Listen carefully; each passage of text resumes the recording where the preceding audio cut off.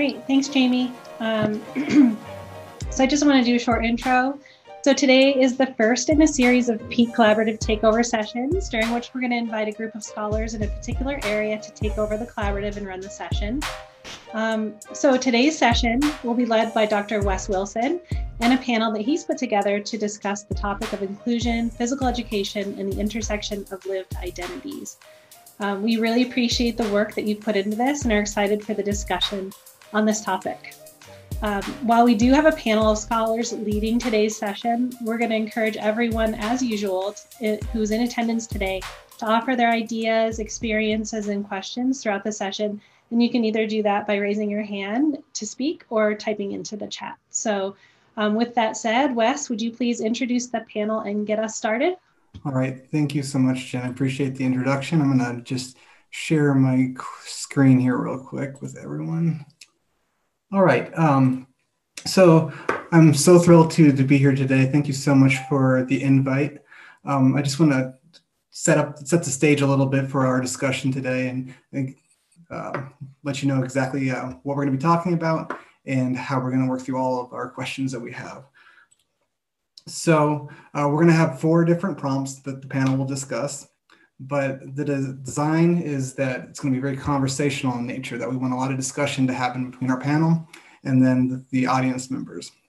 So it's going to be conversational. If we have a really good conversation going, I'm not going to cut it short just to move on to the next prompt, because the idea is that we want to get some into the content in a deep sort of way.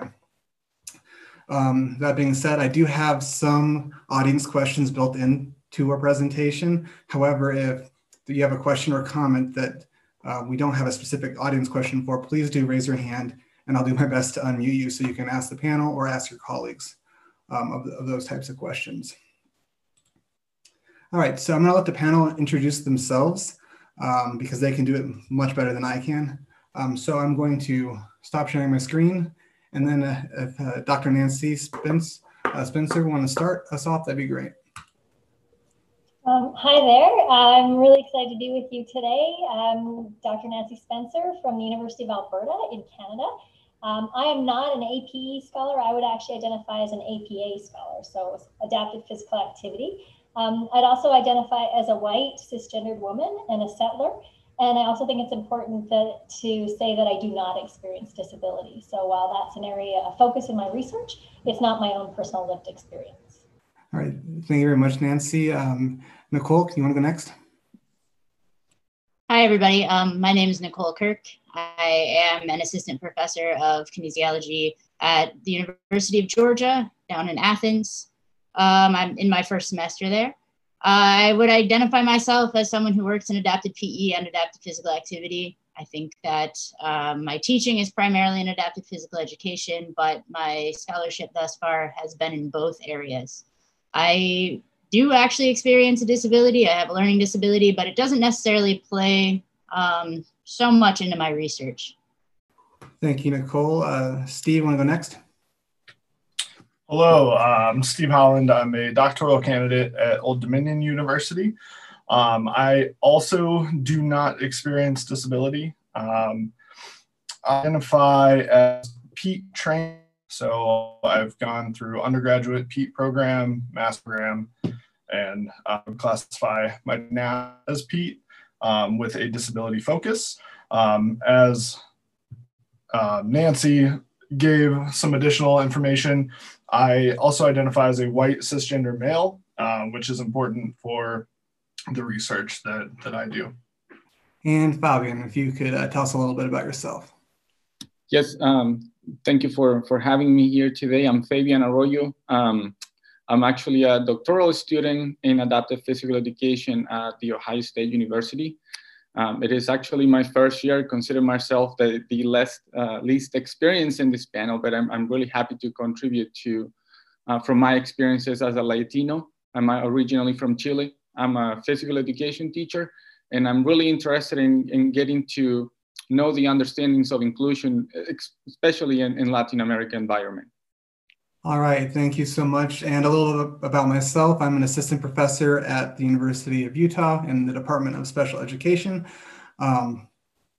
So what I want to do now is get into our first prompt. All right, so for this first prompt, I want to open it up to the Peak Collaborative first. Specifically, what is an inclusion and how do we teach it in our PEAT programs? So at this time, you can raise your hand and I will try to unmute you, or maybe Jen or Risto can help me with the unmuting. And then I will invite my panel to kind of interject their own experiences and expertise as far as what inclusion is. So take a second to ponder that and we'll go from there. I see Samantha Ross has written into the text box that she makes efforts this semester to include first-person stories from individuals and scholars with disabilities, so getting that perspective from those with disabilities themselves. Samantha, do you want to share in person with us a little bit? I think a lot of people are maybe nervous to share when we have such a great panel set up. So I think sometimes in these scenarios, if we're talking, and I see Ben has the courage to step up here, so maybe we'll go to him. But maybe we can get a panelist to go up here as well. So you should be ready to go, Ben. Can you unmute yourself? Yeah, I'm good. Yeah, I'll go ahead and be brave. When I see those terms, I think about that. Being inclusive in really in any scenario should really mean that what is being taught and what is being set up for the activity or should be inclusive of all ability levels, regardless of whether we, could categorize them as someone with a disability or someone not with a disability. But essentially, if we are designing our programs well and we are helping our future teachers to understand that point, I think that's a very important part that we need to have there is not, there really isn't a separation between physical education and adaptive physical education so much as there is simply the idea that trying to make our programs inclusive for a range of abilities, regardless of what they are. So the way I view it. Mm-hmm. Thank you for sharing, Ben. And I see that Samantha wants to chime in here too. Yeah, thank you. Sorry for that pause there. Didn't realize I can't unmute myself, so it's going through a moderator, which I appreciate. I will share that I'm teaching from an adapted physical education classroom setting. So when I shared about intentionally sharing first-person stories, it was within that adapted classroom to make sure that that first-person perspective was being shared and that we're challenging our notions of what it means to be included and hearing from that community. I also make sure that when we talk about that inclusion and accessibility, I'm having them look at checklists and different perspectives on both physical inclusiveness and accessibility from a structural perspective, but also getting into that inclusive language, receptiveness of programs to welcome athletes with disabilities, and getting them to kind of students to think about multiple levels of inclusion. Thanks. Yeah, thank you so much for sharing, Sam. And the panel can chime in too and keep the discussion moving as well if you have something to share. So maybe I'll share a little bit about my perspective. So when I was first getting interested in inclusion as a doctoral student, you can kind of find like a zillion different definitions about it. But what I kept missing from the literature is what kids were saying about their own experiences. So I really came to understand disability from an experiential lens. So I use that term, children who experience disability or person who experiences it versus the person first language. But I think what that does is recognize that inclusion is really a subjective experience of the person. So it's about their sense of belonging, their acceptance, or their feelings around acceptance and value. So it's highly relational in the space, but that it really comes down to how an individual experiences that. And that's what I think makes inclusion really tricky, because we can have policies and we can have strategies. And Samantha mentioned checklists, and Ben mentioned this idea of inclusive for all people. But if you start to understand inclusion as the way somebody feels about being in a space, it becomes really complicated. I'm going to go ahead and piggyback off of Nancy there. My own experiences while I was teaching adapted physical education was that inclusion was what we were striving for, was what I was supposed to get to as a teacher. And then I watched other folks in my program put together these courses and call them inclusive. And one in particular I can think of is inclusive government. And so I would go in and see what this looked like. And it was nothing more than integration. It was kids with disabilities, kids without disabilities, sharing one space with this great name of a class that we gave it. Since that kind of changed my perspective, and through the work, similar to Nancy's own idea of what the student experiences, what the student thinks. I think an added component of that is understanding that inclusion is fleeting, that something that we design, or a program, or maybe a specific activity that may be inclusive one day is not going to be the same the next day, or that the same class we are in and out of this idea of inclusion because those subjective feelings change. So I think that I've had my own perspective shifted from thinking it's something that I could obtain and get there and never have to worry about again, to understanding that this is constantly an ebb and flow, and you have to really take student perspective into account. Yeah, just to go along, I think, with what both Nancy and Steve mentioned, is that, we have a limited but growing body of literature surrounding this from the perspective of people who have disabilities in various contexts, whether it's in general physical education, or whether it's in a self-contained classroom, or whether it's in physical activity contexts that aren't necessarily within the K-12 school day. And that's something that we need to, I think, continue to look to, not only to build, but then to reference what inclusion looks like, because who are we including, and what is the purpose of that inclusion? Is the benefit of inclusion for kids who have disabilities? Is the benefit of inclusion for non-disabled peers to learn about people with disabilities? How do those two things jive with one another? And whose perspective is most important when we're thinking about inclusion? And Steve mentioned something that I want to highlight a little bit about this discussion between integration and inclusion. I was hoping that someone on the panel would be able to address that more directly. What's the difference between integration and inclusion?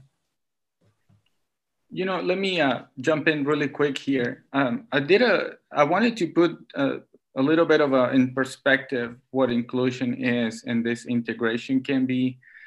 And I wanted to look at some data really quick, and I found some really interesting things. It was first that 1 in 5 Americans live in a multi-generational household. There's still a high number of refugees in the US from the Middle East and Africa.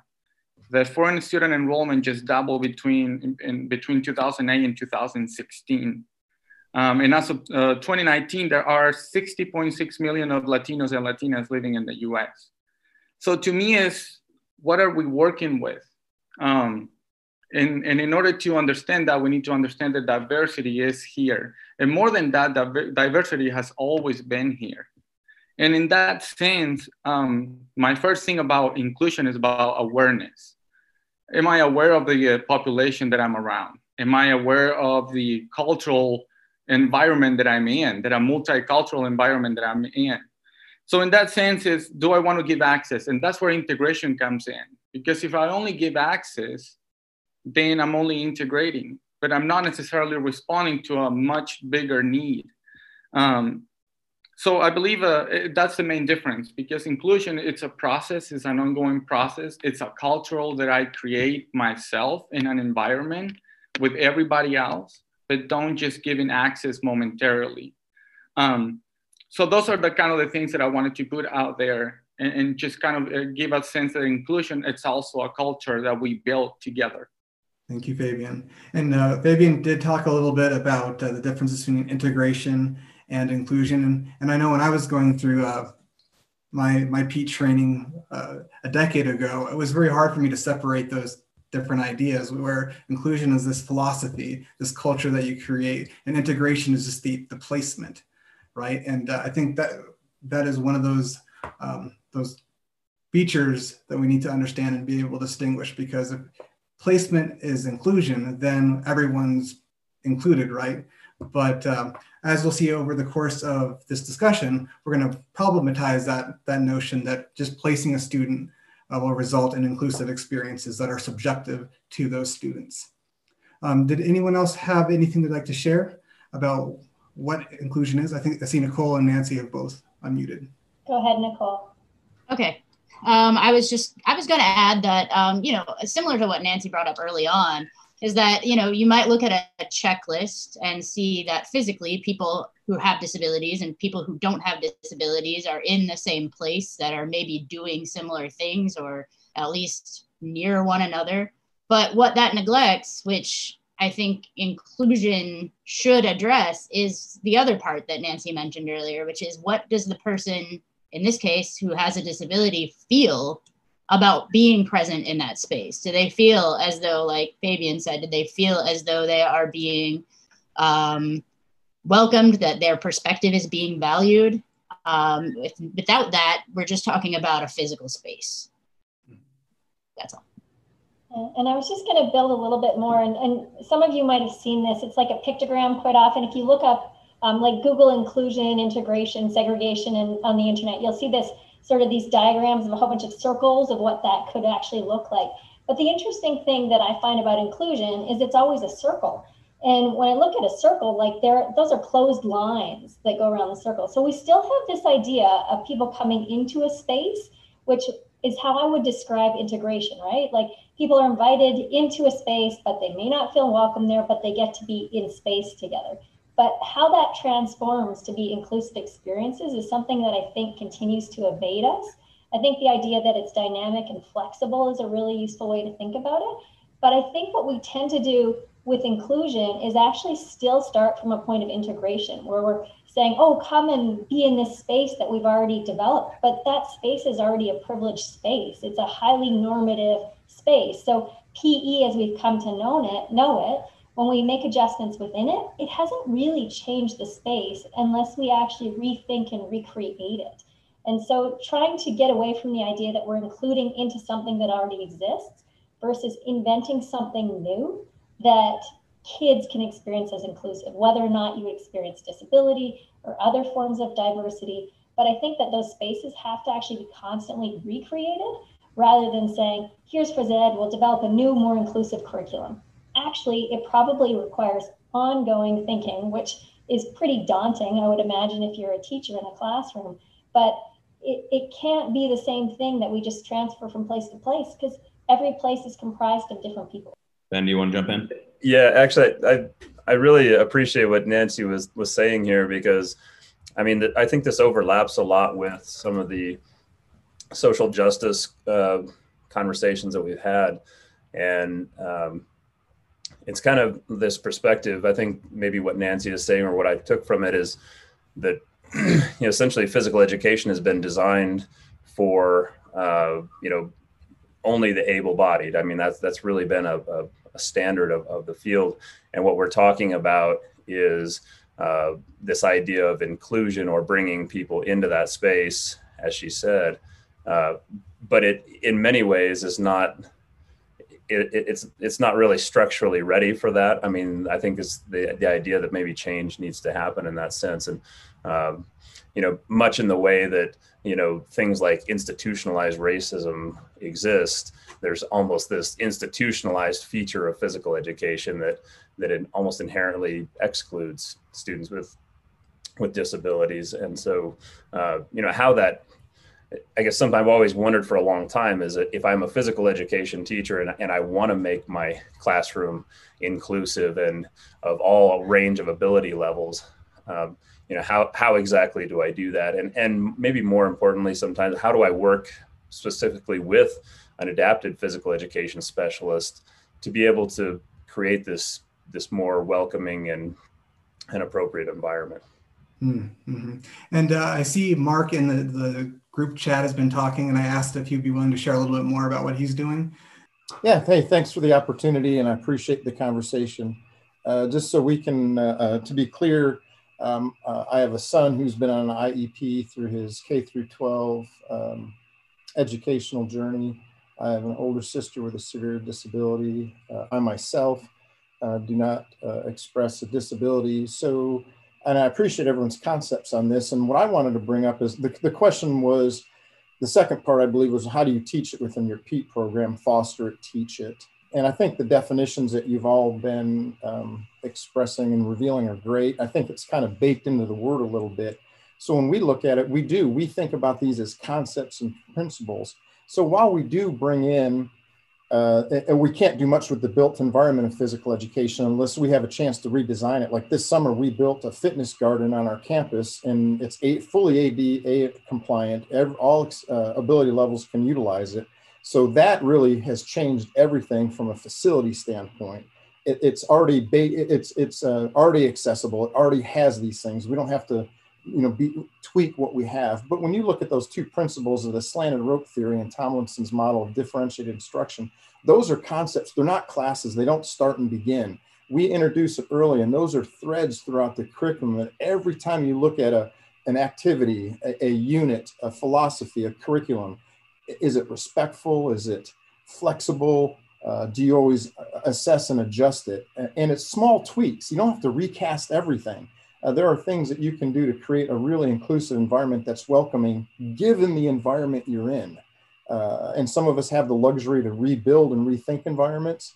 The reality of most P through 12 teachers and P through 16 teachers like us, we work in the environment we're in, unless you can design it. So I love the idea of, and the notion of rethinking, how does it look like, involve everybody? But in a practical standpoint, we try to focus on not always the one activity, one class. You have your adapted class. What can you carry through your journey of a curriculum? Slanted rope, slight tweaks, and these three principles of differentiated instruction. And I think that's powerful. But thank you for the opportunity for me to share. I appreciate it. Yeah, thank you, Mark. And I want to highlight something that he said. When I was going through my undergrad, and this is probably similar to a lot of you, I only had one APE class, and that's where we talked about everything APE. It was not as integrated in the rest of the curriculum. And I know we talked about this within our panel in the last couple of days. Is our PEAT set up to be talking about, teaching students with disabilities and what it means to actually include them and make sure they feel included across all the courses? And I'm wondering if someone on the panel wants to kind of take that direction more. I'm happy to jump in, since this was the thing I kept bringing up. So as I mentioned, I identify as someone who is PEAT trained, right? And so I get really, I care a lot about the language, I guess, of APEAT versus PEAT, and this distinguishing between us. And so I'll often talk to people who do mostly PE focused research who will say, I don't do APE stuff. Right. And in my mind, APE stuff is PE stuff. I'm doing PE related research with a disability focus. How can we look at other angles of doing the things that we're doing so that APE doesn't have to be relegated to a 3-credit one-time course that you take with someone who may or may not have any experience other than that one undergrad course they had, right? I appreciate what Mark was saying as well about the idea of kind of interweaving that in. So I think about the PEAT program I'm a part of here at ODU. I started out teaching our undergraduate team sports class, individual sports class. Those classes are not designed for disability to be discussed or focused, right? So how do you shift that? And you have the power, you have the ability to change that a little bit and talk about disability in those courses, how to be more inclusive, how to provide more opportunities for more students. And not only that, the introduction of non-traditional sports. When we think team sports, we think of traditional, typical sports that you would see. So how do we kind of break ourselves out of that mold as PEAT and think about what other sports could look like? Anyone else have anything to add towards this discussion of what inclusive is and how do we integrated into our PEAT programming. And we'll have plenty of time to circle back to, because a lot of the content we're talking about are very interrelated. Do you have a hand up just in the... All right. Dominique has her hand up. Yep, and I'm on mute, I believe. Yep. So I really appreciate what you're saying, Stephen, because at Mason, we have one course in adapted PE, and we are fortunate to have an adapted PE teacher in the schools that come and teach that course. He was trained in adapted PE. We know he is very qualified to teach that. But the course comes really late in their training. And then they have all those more activity-based courses that they receive. And yet they've never heard of ways to modify anything. So when they get to the adapted PE class, they're either ready to go student teach or maybe have one more semester left. And all the activity courses have been done already. So what this discussion makes me question is when to, because I do think that it is a good thing to have that one class to kind of give them all the nomenclatures and all the things that comes in with this this type of physical education, and then with that knowledge, then challenge them in everything else that they do to think that way all the time, rather than to just think that way when they are in that one course, and think that way when this one child comes in their class and is autistic or is in a wheelchair, but rather how to think that way all the time. Mm-hmm. I appreciate your point, Dominique. At the university I'm at, it's a second-year required course for the students in my faculty. And so immediately I think they have to come up against some of their own assumptions around disability. And then hopefully that helps them to move forward with more of an inclusive lens throughout their graduate or throughout their undergraduate degree program, whether it's disability focused or just difference focused and diversity focused. So I think earlier is really important, particularly if there's only one course of that nature. And I was just noticing in some of the comments too, I'm seeing, medical model come up and how, we do this othering by offering one course, right? It suggests, oh, this is a whole other group of people. And so right away, we've sort of, bumped up against this assumption around inclusion that it's meant to be for everyone, when we then go and do this, oh, and you better take this other course. And so I think that's highly problematic. And it would be better if we had more of an infusion approach where we saw that happening across courses.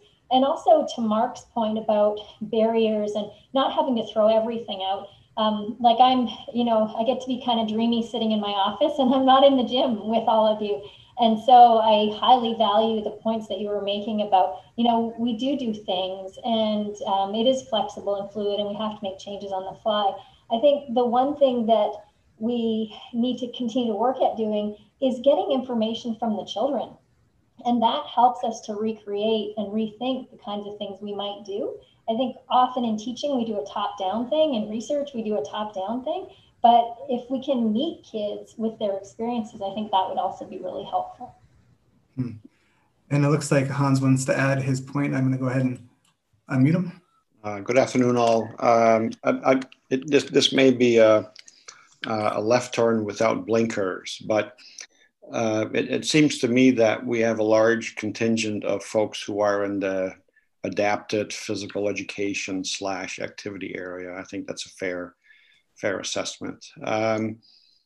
I guess my question is the degree to which your experiences in your doctoral program when you were preparing to become this, let's call it APE professor or APA professor, the degree to which your preparation included focusing on looking at teacher education programs in our area and seeing how inclusion could be, I don't want to say best included or infused, and how it could be done. So I'm kind of curious to hear from people What, if anything, was discussed when you sat with your mentor in seminars or something to that effect? Thank you for the opportunity to hold up the discussion. Thank you, Hans. Any responses? I can speak to this a little bit. I graduated not very long ago at all, so I remember this pretty well. You know, a lot of the time what we were talking about was a similar focus to what both my mentors and some of my research has tended to focus on, which has been, you know, lived perspectives of people who have disabilities within physical education context. So perhaps we were less focused on the PE teacher perspective. Some people definitely have a really solid focus on that, but ours was tended to be more about is inclusion being felt and perceived by people who are intended to be included?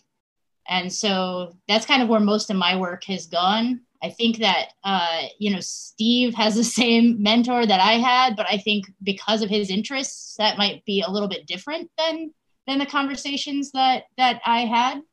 So I'm going to pass the ball forcefully to Steve. Yeah, I did a little bit more with socialization, just having worked with Kevin and Wes coming out of Purdue as an undergrad.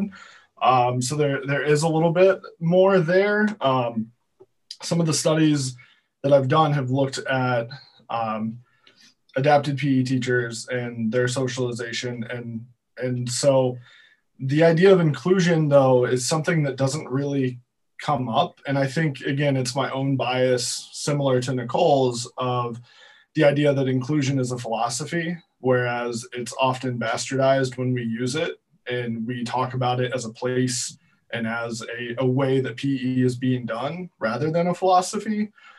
So I have tended to avoid that. But what I will say is that most of the folks that I talked to are master's trained through an APEAT graduate program, and their undergrad program had just the one course, most of them, and then they really started to learn more about disability, about folks who are experiencing disability when they got to that master's program. And so it took that desire to get the specialized training, to get additional training, for that to really start to come through. And others who aren't on the panel, there's definitely a lot of APE people, PEAT people who focus on disability, if you want to raise your hand. You know, I just would like to add something, although, you know, I want to bring a little bit of a perspective from outside the US and what's going on. Just having this instance to talk about inclusion in adaptive physical education or adaptive physical activity too, it's certainly a privilege. I recently completed a work with some colleagues in Chile, and we were looking at physical education classes and how this inclusion works, or how this actually it's put together, or how it's implemented. And we just find this constant repetition of this trying to build these normal bodies, and it's completely implemented into, you know, highly sports-based for per se normal people, and inclusion is not happening at the school level, or neither integration is. So there is a lot of work to do in this, and kind of like what Steve was saying, more than a philosophy, how do we actually look into this inclusion thing? So it's really interesting to have these instances and build together a concept of inclusion and how we actually understand it. And that's actually very interesting to me. This is starting to sound an awful like socialization to me, which I get really excited about personally. I know Steve alluded to it earlier that we've done some work in this area. And based on how we go through our training, the different faculty we work with, our different experiences, those training programs afford us might influence our perspectives on this. And I want to highlight what Sam Ross was saying. I was wondering if you'd be willing to share with the group, Sam, a little bit about this public health perspective. Yeah, thanks for opening up that conversation. Yeah, coming from a public health program base, and I did my doctoral studies in adapted physical activity. I did not have a physical education focus. I think there was hesitation to integrate disability, even across public health programs and courses, because there was this idea that you have to be specialized in this topic or to work with this population in order to be effective. And so I'm really appreciating the conversation in the chat about integrating these conversations across courses so that it's one more consideration that you think about across the diversity of all of your students. And it's not this specialized group of people that requires a specialist to work with. Because you see it in public health programs too, that we're constantly, when we talk about diversity, we're constantly missing out on this identity of disability and how that might be integrated into those promotion programs as well. And that sounds like a pretty nice segue sort of into our next question. I love this discussion, but I do want to get to our second prompt.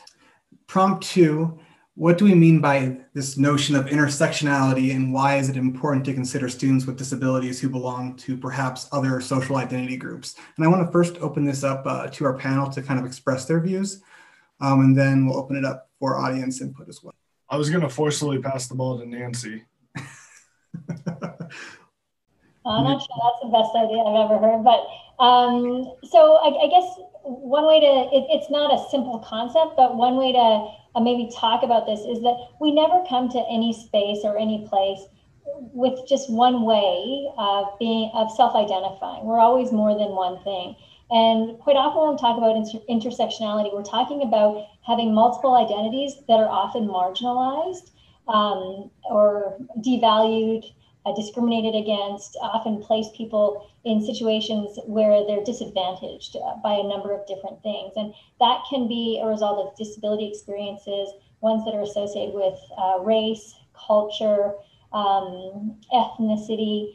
It can be associated with gender, various different things. And so we might be talking about girls who experience disability. So you can see that there might be two identities there, not just one. And intersectionality reflects the idea that there are overlapping identities. So it's not just the child with a disability.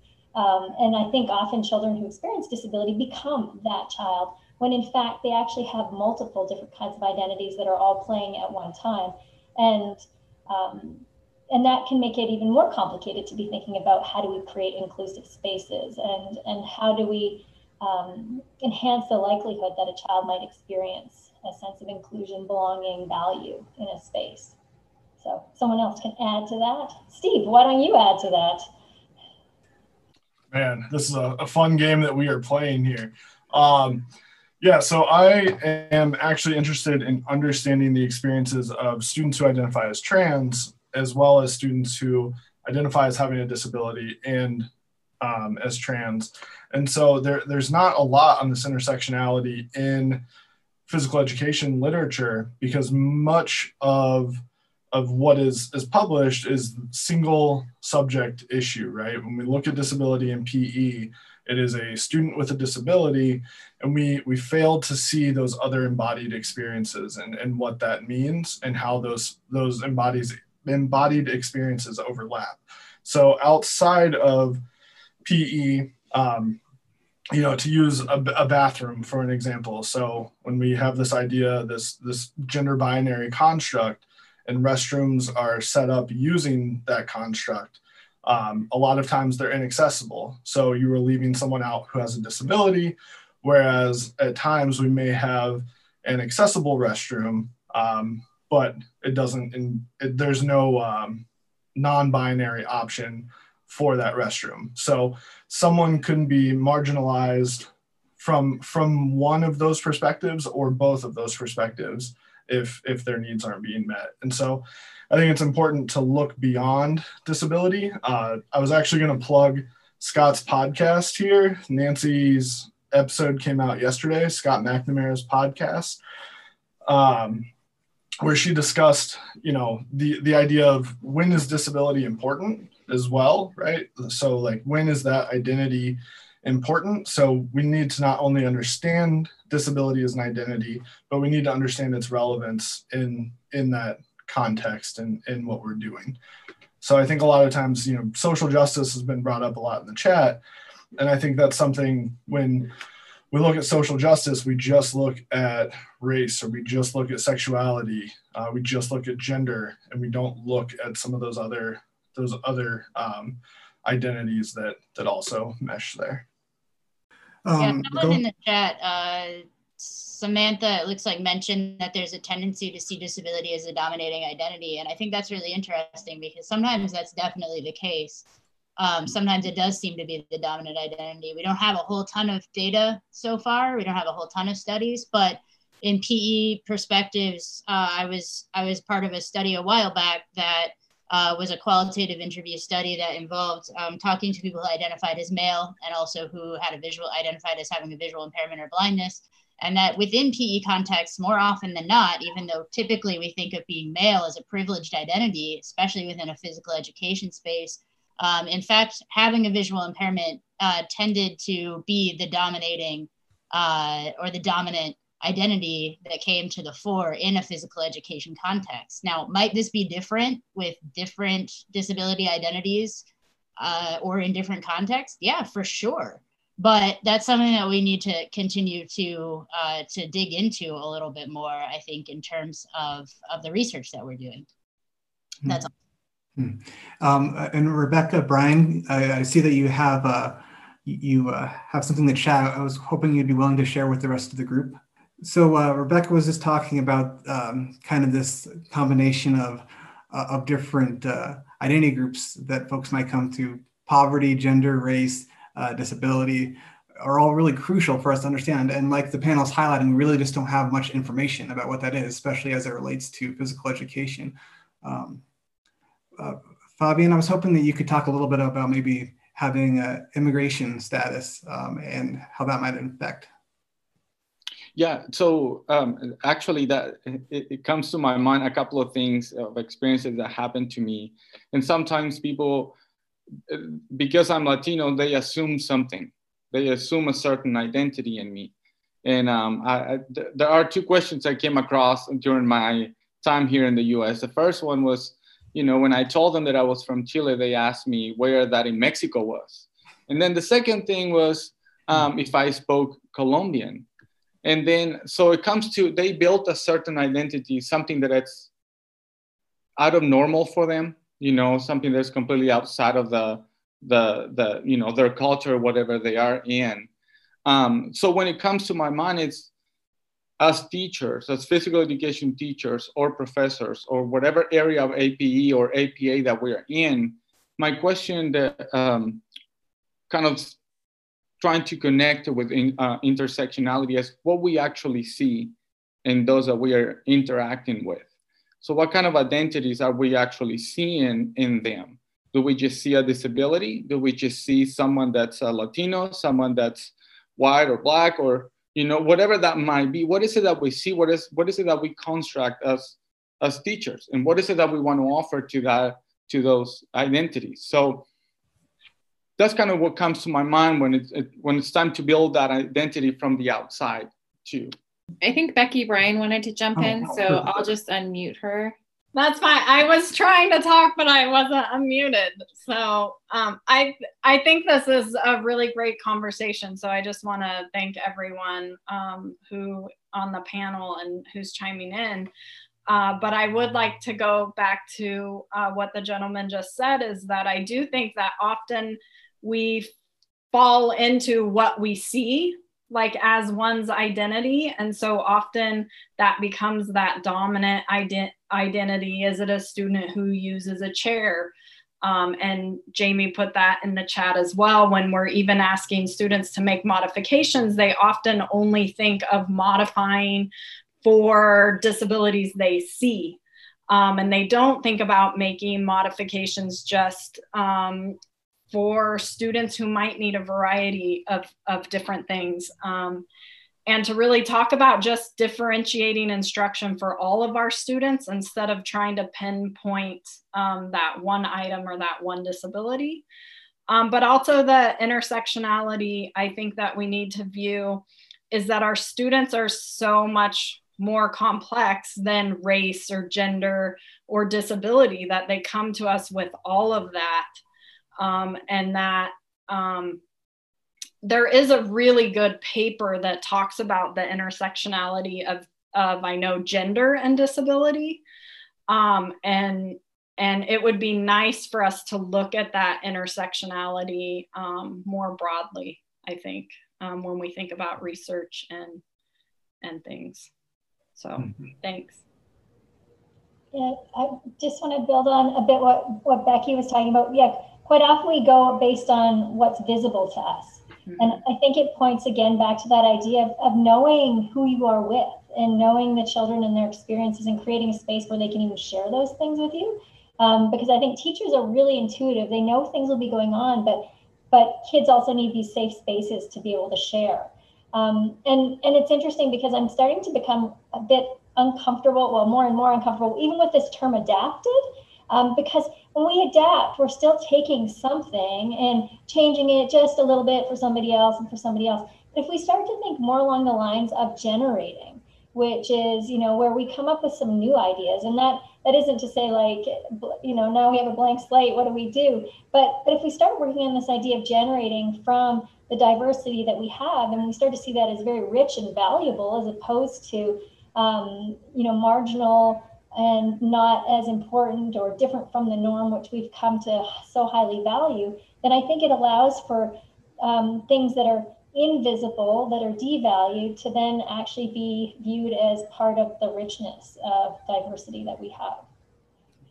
In this conversation, throughout this conversation, something that kept coming back to me is what type of bodies are valued historically in physical education, right? And I think that this notion of these subjective feelings of inclusion, and if you don't have the right type of body that that's traditionally thought as being a really good fit for physical education, that could feed into this whole issue of marginalization for these types of students who may have multiple identities. I was wondering if anyone wanted to kind of address that idea. Wes, I don't know if I could address that idea as you stated necessarily, but I did want to share that the more I hear about more of the conversation, the more it makes me think that this really is much more aligned with social justice and equity, or it is very well aligned. And I think about, like, in our PEAT programs, my experience in research is with the teacher socialization, and some of the recommendations within what we've learned from that research is to, in our PEAT programs, is to help challenge our students to think about their socialization experiences and how that shapes their beliefs about what the purpose of physical education is and the role of a teacher. And I wonder that perhaps that approach or that recommendation should expand to include ideas of social justice and equity, and that may encompass this idea of what the multiple different identities that a student may come to a class with, and confronting our own biases and things of that nature, to be able to become more sensitive and better to design appropriate instruction. So it's just really appreciate the conversation that's going on. It's making me think about what I may do in the future with my program. Yes, thank you for sharing, Ben. Nicole, I saw you had a comment as well. Sorry, I'm going to try to talk. My internet just became unstable, it tells me. But this is just kind of anecdata, as they say. But as Nancy was saying, talking about adapting and what that means. I've done a little bit of work, and if you're tired of hearing about people who have visual impairments, I'm sorry, but I've done a little bit of work talking to folks who have visual impairments in non-PE contexts, so in physical activity contexts. And something that came up often was the idea that, if things are modified in an integrated, and I'm going to use that term deliberately, in an integrated physical activity setting, people who had visual impairments often had this idea that if things are modified for me, I'm getting in the way of the people who don't have visual impairments and their fun or their experience, or I'm slowing things down, or I'm otherwise ruining the experience for other people. So, this is a sort of self-marginalization where people are accustomed to, getting out of the way, essentially, for people who don't experience disabilities or people they don't perceive experience disabilities. And, along a similar line, a couple of preferred activities have been ones where there are minimal modifications. So it's something that is very easy for people to approach from the get-go. Or in the case of people who play and appreciate goalball, it's a sport that was designed for people who have visual impairments from the jump. So it was never adapted for them, it was for them. And that seems to have a certain following because it's theirs. I think sometimes people who are adherents to it or participants in it feel as though it belongs to them. And, we can borrow it, but it belongs to people who have visual impairments. So I think that's an interesting thing when we think about adapting and what does adapting mean to the people who are being adapted for. So this is actually a really nice segue into our next prompt, which I'll go ahead and share with everyone. All right, so for this prompt, you've heard us talk about embodiment a little bit, but now we're going to address it more directly. So what is embodied knowledge? How do we respect and value embodied knowledge of all students with disabilities in our teacher education programs and in PE in general? So I would like us to discuss this next. If members of the panel want to take the first crack at this, and then we integrate the voices of the audience as we go through, that'd be great. I would like to just jump in here and kind of introduce this. Although embodiment has been, it's been studied for a while now, since the 90s or so. And when we have believed in this dualistic image of the body and mind, kind of separating the body, I believe that in the adaptive physical education and physical education in general, it's super important to understand that everything that we experience is through our bodies. Every emotion, everything that happens to us is experienced through our bodies. And at the same time, and with that being said, we should consider our bodies as the ground to our experiences. That's where everything just starts, everything filters through. And when we start thinking that way, we can actually start building that identity that we were talking before. So it's super important to understand how this body actually works and how we actually perceive it, more than just a physical thing, but this full connection to experience everything that we are going through. So I'll follow up what Fabian said by adding that embodied knowledge is one of the newer things that I've been looking at recently. My understanding of it is based on a lot of what Donna Goodwin, some of the work that she has done, where this embodied knowledge are the experience, the values of individuals with disabilities. And are we listening to what that embodied knowledge is? Is it helping us form, a physical education classroom, a physical activity setting in a way that values and respects those lived experiences that those folks bring? Or are we just saying, well, this is a very unidirectional type of arrangement where, we're going to dictate what that means for those folks? Or are we actually listening to their own experiences and bringing value to those? So that's kind of like the preface that I want to give this discussion. So if anyone wants to add on or tell me that I'm flat out wrong, I welcome that discussion. Well, I think one of the things Wes is talking about is where's the engagement of disability communities? And I would say, like in our research in particular, so the kinds of questions I ask, am I asking them because they're actually relevant to the kids, or are they just kind of my interest? Or, is it something I read about, so now I'm keen on it? But where am I kind of getting my questions? How am I deciding what is actually relevant to know? And I think particularly when it comes to somewhere like PE, the most relevant people in that setting are kids. And so are we taking from the children the cues that we need in order to make the changes, adaptations, translating, generating new things that make possible inclusion? So I think a lot of embodiment becomes about voices and which ones are silenced and which ones are marginalized. And there's this notion of absent presence, where we have people in our spaces, but they're relatively absent from our conversations. And so I think disability, the idea of disability gets a lot of talk, but in terms of how we're actually engaging and who we hear and who we pay attention to, and then who in a way drives the kind of research we do, has largely been absent of disability community voices. So. And that's something that you know, a lot of us APE folk note when we do this type of research about the experiences of you know, kids with disabilities in physical education, physical activity settings. A lot of it is done from the perspective of the teacher, because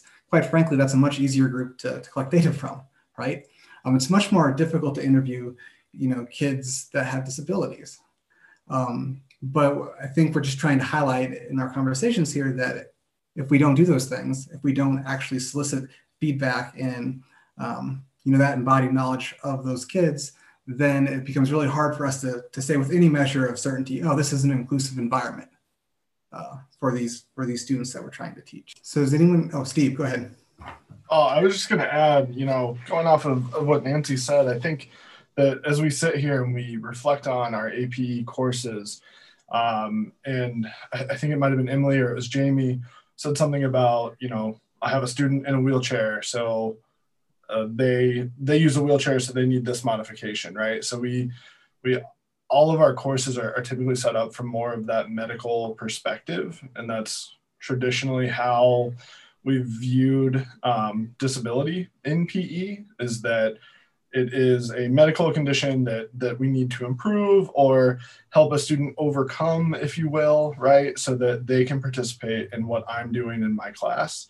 And so I think this idea of embodiment is a newer idea and a new focus, or should be something that we're focusing more on, where we're actually concerned with those individual experiences, those actual in-person, we did that today, how did that work for you? You know, that feedback with students and getting our PETE students comfortable with communicating with students, right? So a lot of times there's very little communication with students with disabilities. It is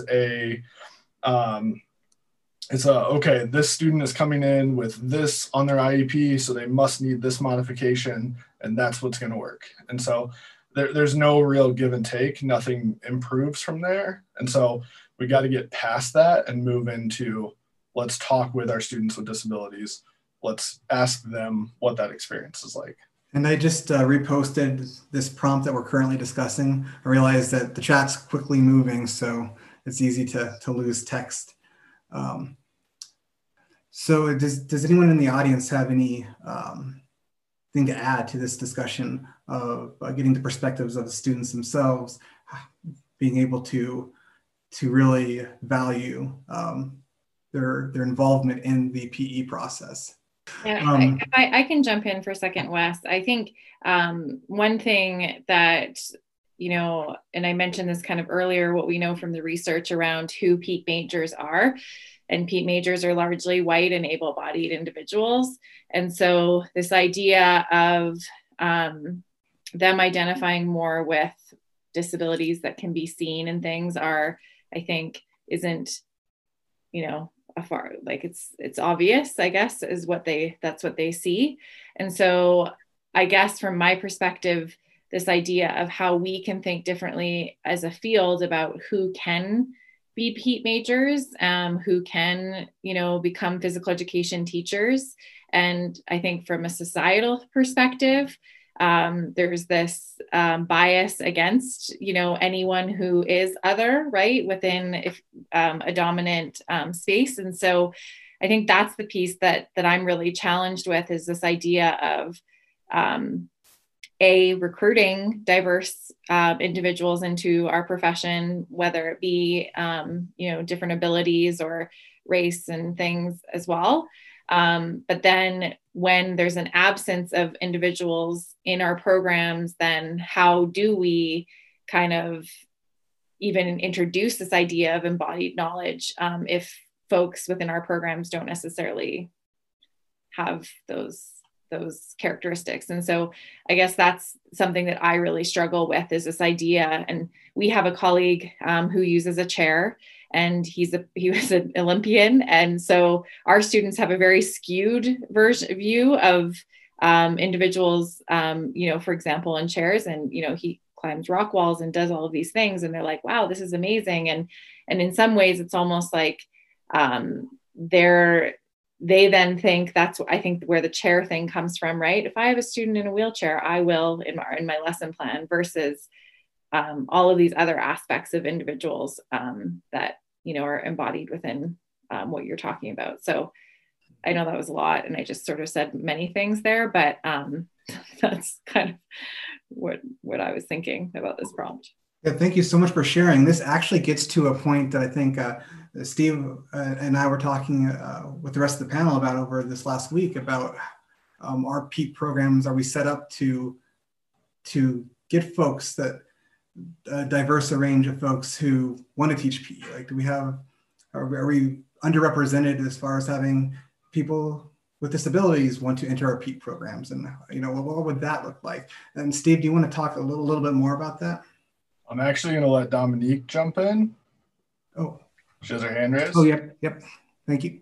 I just wanted to mention when I've been doing this job now for, a number of years. And of all my years at Mason, 21st year now, I've had one student who had a physical disability. He was in a wheelchair, enter the program, complete it, and then become a PE teacher. And I remember how inadequate I was. I remember specifically one time I was teaching a dance, and I was looking at him, and he says, "Don't worry, I'm going to figure it out." And he knew, we were doing Grapevine or whatever, and he would just kind of wheel his chair on one side. And I mean, he knew what I meant and was able to make those modifications. And, but obviously this was a, 20-something-year-old who had already experience. So I guess I'm wondering to what extent those students with disabilities, physical or non-physical, know how to do things to modify it to help us out, if they are at a young age, or if it's a disability that has any kind of cognitive connotation. So I guess I'm questioning to what extent certain kind of disabilities would actually be able to do what we are talking about. In response to what Dominique said, and anyone else is obviously welcome to jump in here. I think my response would be that it's going to be case by case, right? That it's not going to be someone who has experienced a specific disability who we just automatically say, no, there's no way you can do this. And I think that goes to the point of just whether or not our programs are accessible in general as a whole to any student experiencing any type of disability. And so, like Wes said, we've had this conversation a number of times, and we have wheelchair sport programs that we host on campus, and we have wheelchair athletes who come and participate with us. And even for those athletes to get around our campus one day every month is a headache, and it's super complicated, right? And it's complicated for our kids who come to campus and participate. And so that's led me to think, man, how, if he was teaching the classes I'm teaching in this program, or if he were one of my undergrad students, how would we set this up? And I don't have answers to that. I don't know that anyone else has answers to that, right? But I think that it goes to show that it's something we haven't thought about or talked about really. And so we've never been confronted with it. And so we aren't there. I think that Nancy, I told you I wouldn't pass you the ball again, but I know that you you have colleagues who experience disability. And so I just want to get a little bit of your perspective. Yeah. Thanks again, Steve.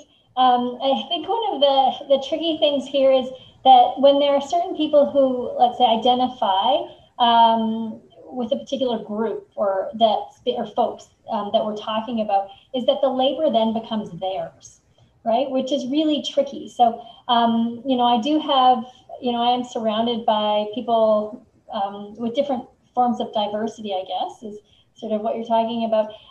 But I can see that the labor often becomes theirs in order to then broaden possibilities for others. Whereas I think like it's my job to make sure that I'm practicing through my pedagogy, through who I look at for potential graduate students, to make sure that I'm providing opportunities for people from disability community to become leaders in the field as well. Because in our introductions here, for the most part, we did not identify most of us as experiencing disability. And I think it's kind of problematic in some ways that we don't have more disability community experts as our researchers, as our teachers, as our mentors, because they're not afforded opportunities in the way in which the system is designed.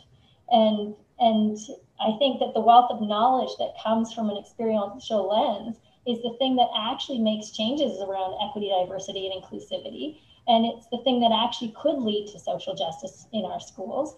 But those voices are so often silenced and opportunities are not afforded. And so we see a very similar kind of body coming through PEAK programs, coming through APA programs, where we need more diversity, and we need to see that as a major contributor to positive change versus, oh, we're giving somebody an opportunity. Actually, no, somebody else is going to bring wealth of knowledge to make it better for more people. I see Todd has his hand up, so why don't we go to Todd, and then Wes, we can bring it back to you for a closure.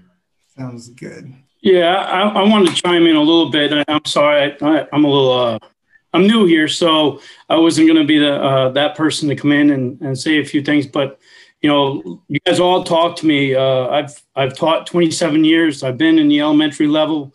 I'm an adaptive PE specialist. I got my degree in adaptive physical education.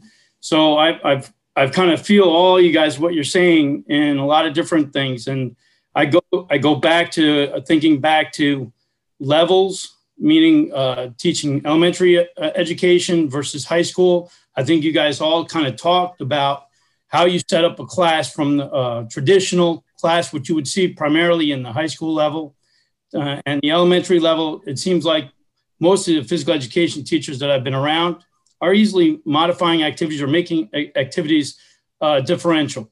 When you get to the high school level, I found that's where the high school teachers, you know, are doing the traditional, and it becomes more, you know, it's harder for them because they are thinking of as an integrated, hey, I'm going to modify these activities versus where, you know, when I go in, I try to do co-curricular. So now I'm including and modifying the activity that is their primary sport and making those kids go in doing their activity.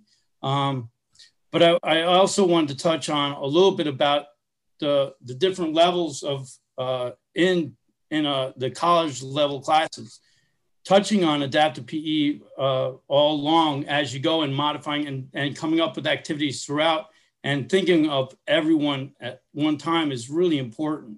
And the other thing I wanted to touch on was through my experience, where I got a lot of different experience coaching wheelchair sports. I did a program here. I did wheelchair track and field. We did goal ball. I worked with kids with visually impaired.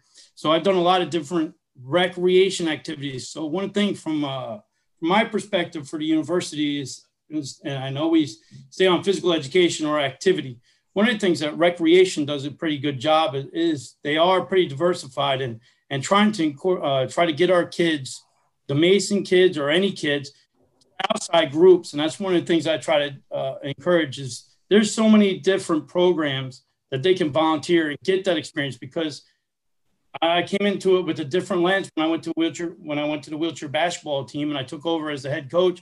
I was like overwhelmed because I had multiple levels with multiple different skill levels for kids that were utilizing chairs. And it wasn't until I got that experience and being engrossed in it. But the biggest thing is keeping my eyes open and doing it. So we got to get those kids pushed out and tell them, listen, the more experience you get when you're in the college level, whether it's volunteering for these programs, the better they're going to be and more comfortable they're going to be in the general physical education class. I know if it wasn't for my classes going into adaptive physical education, I would have struggled my first year. And I think that just says something about when you come from a program that has different multiple levels, even different little classes, half credit classes of activity with kids with disabilities, and where you're working one-on-one or you have an inclusive setting. It's really important. So anyways, that's what I wanted to say. Thanks for having me, and I appreciate listening to me.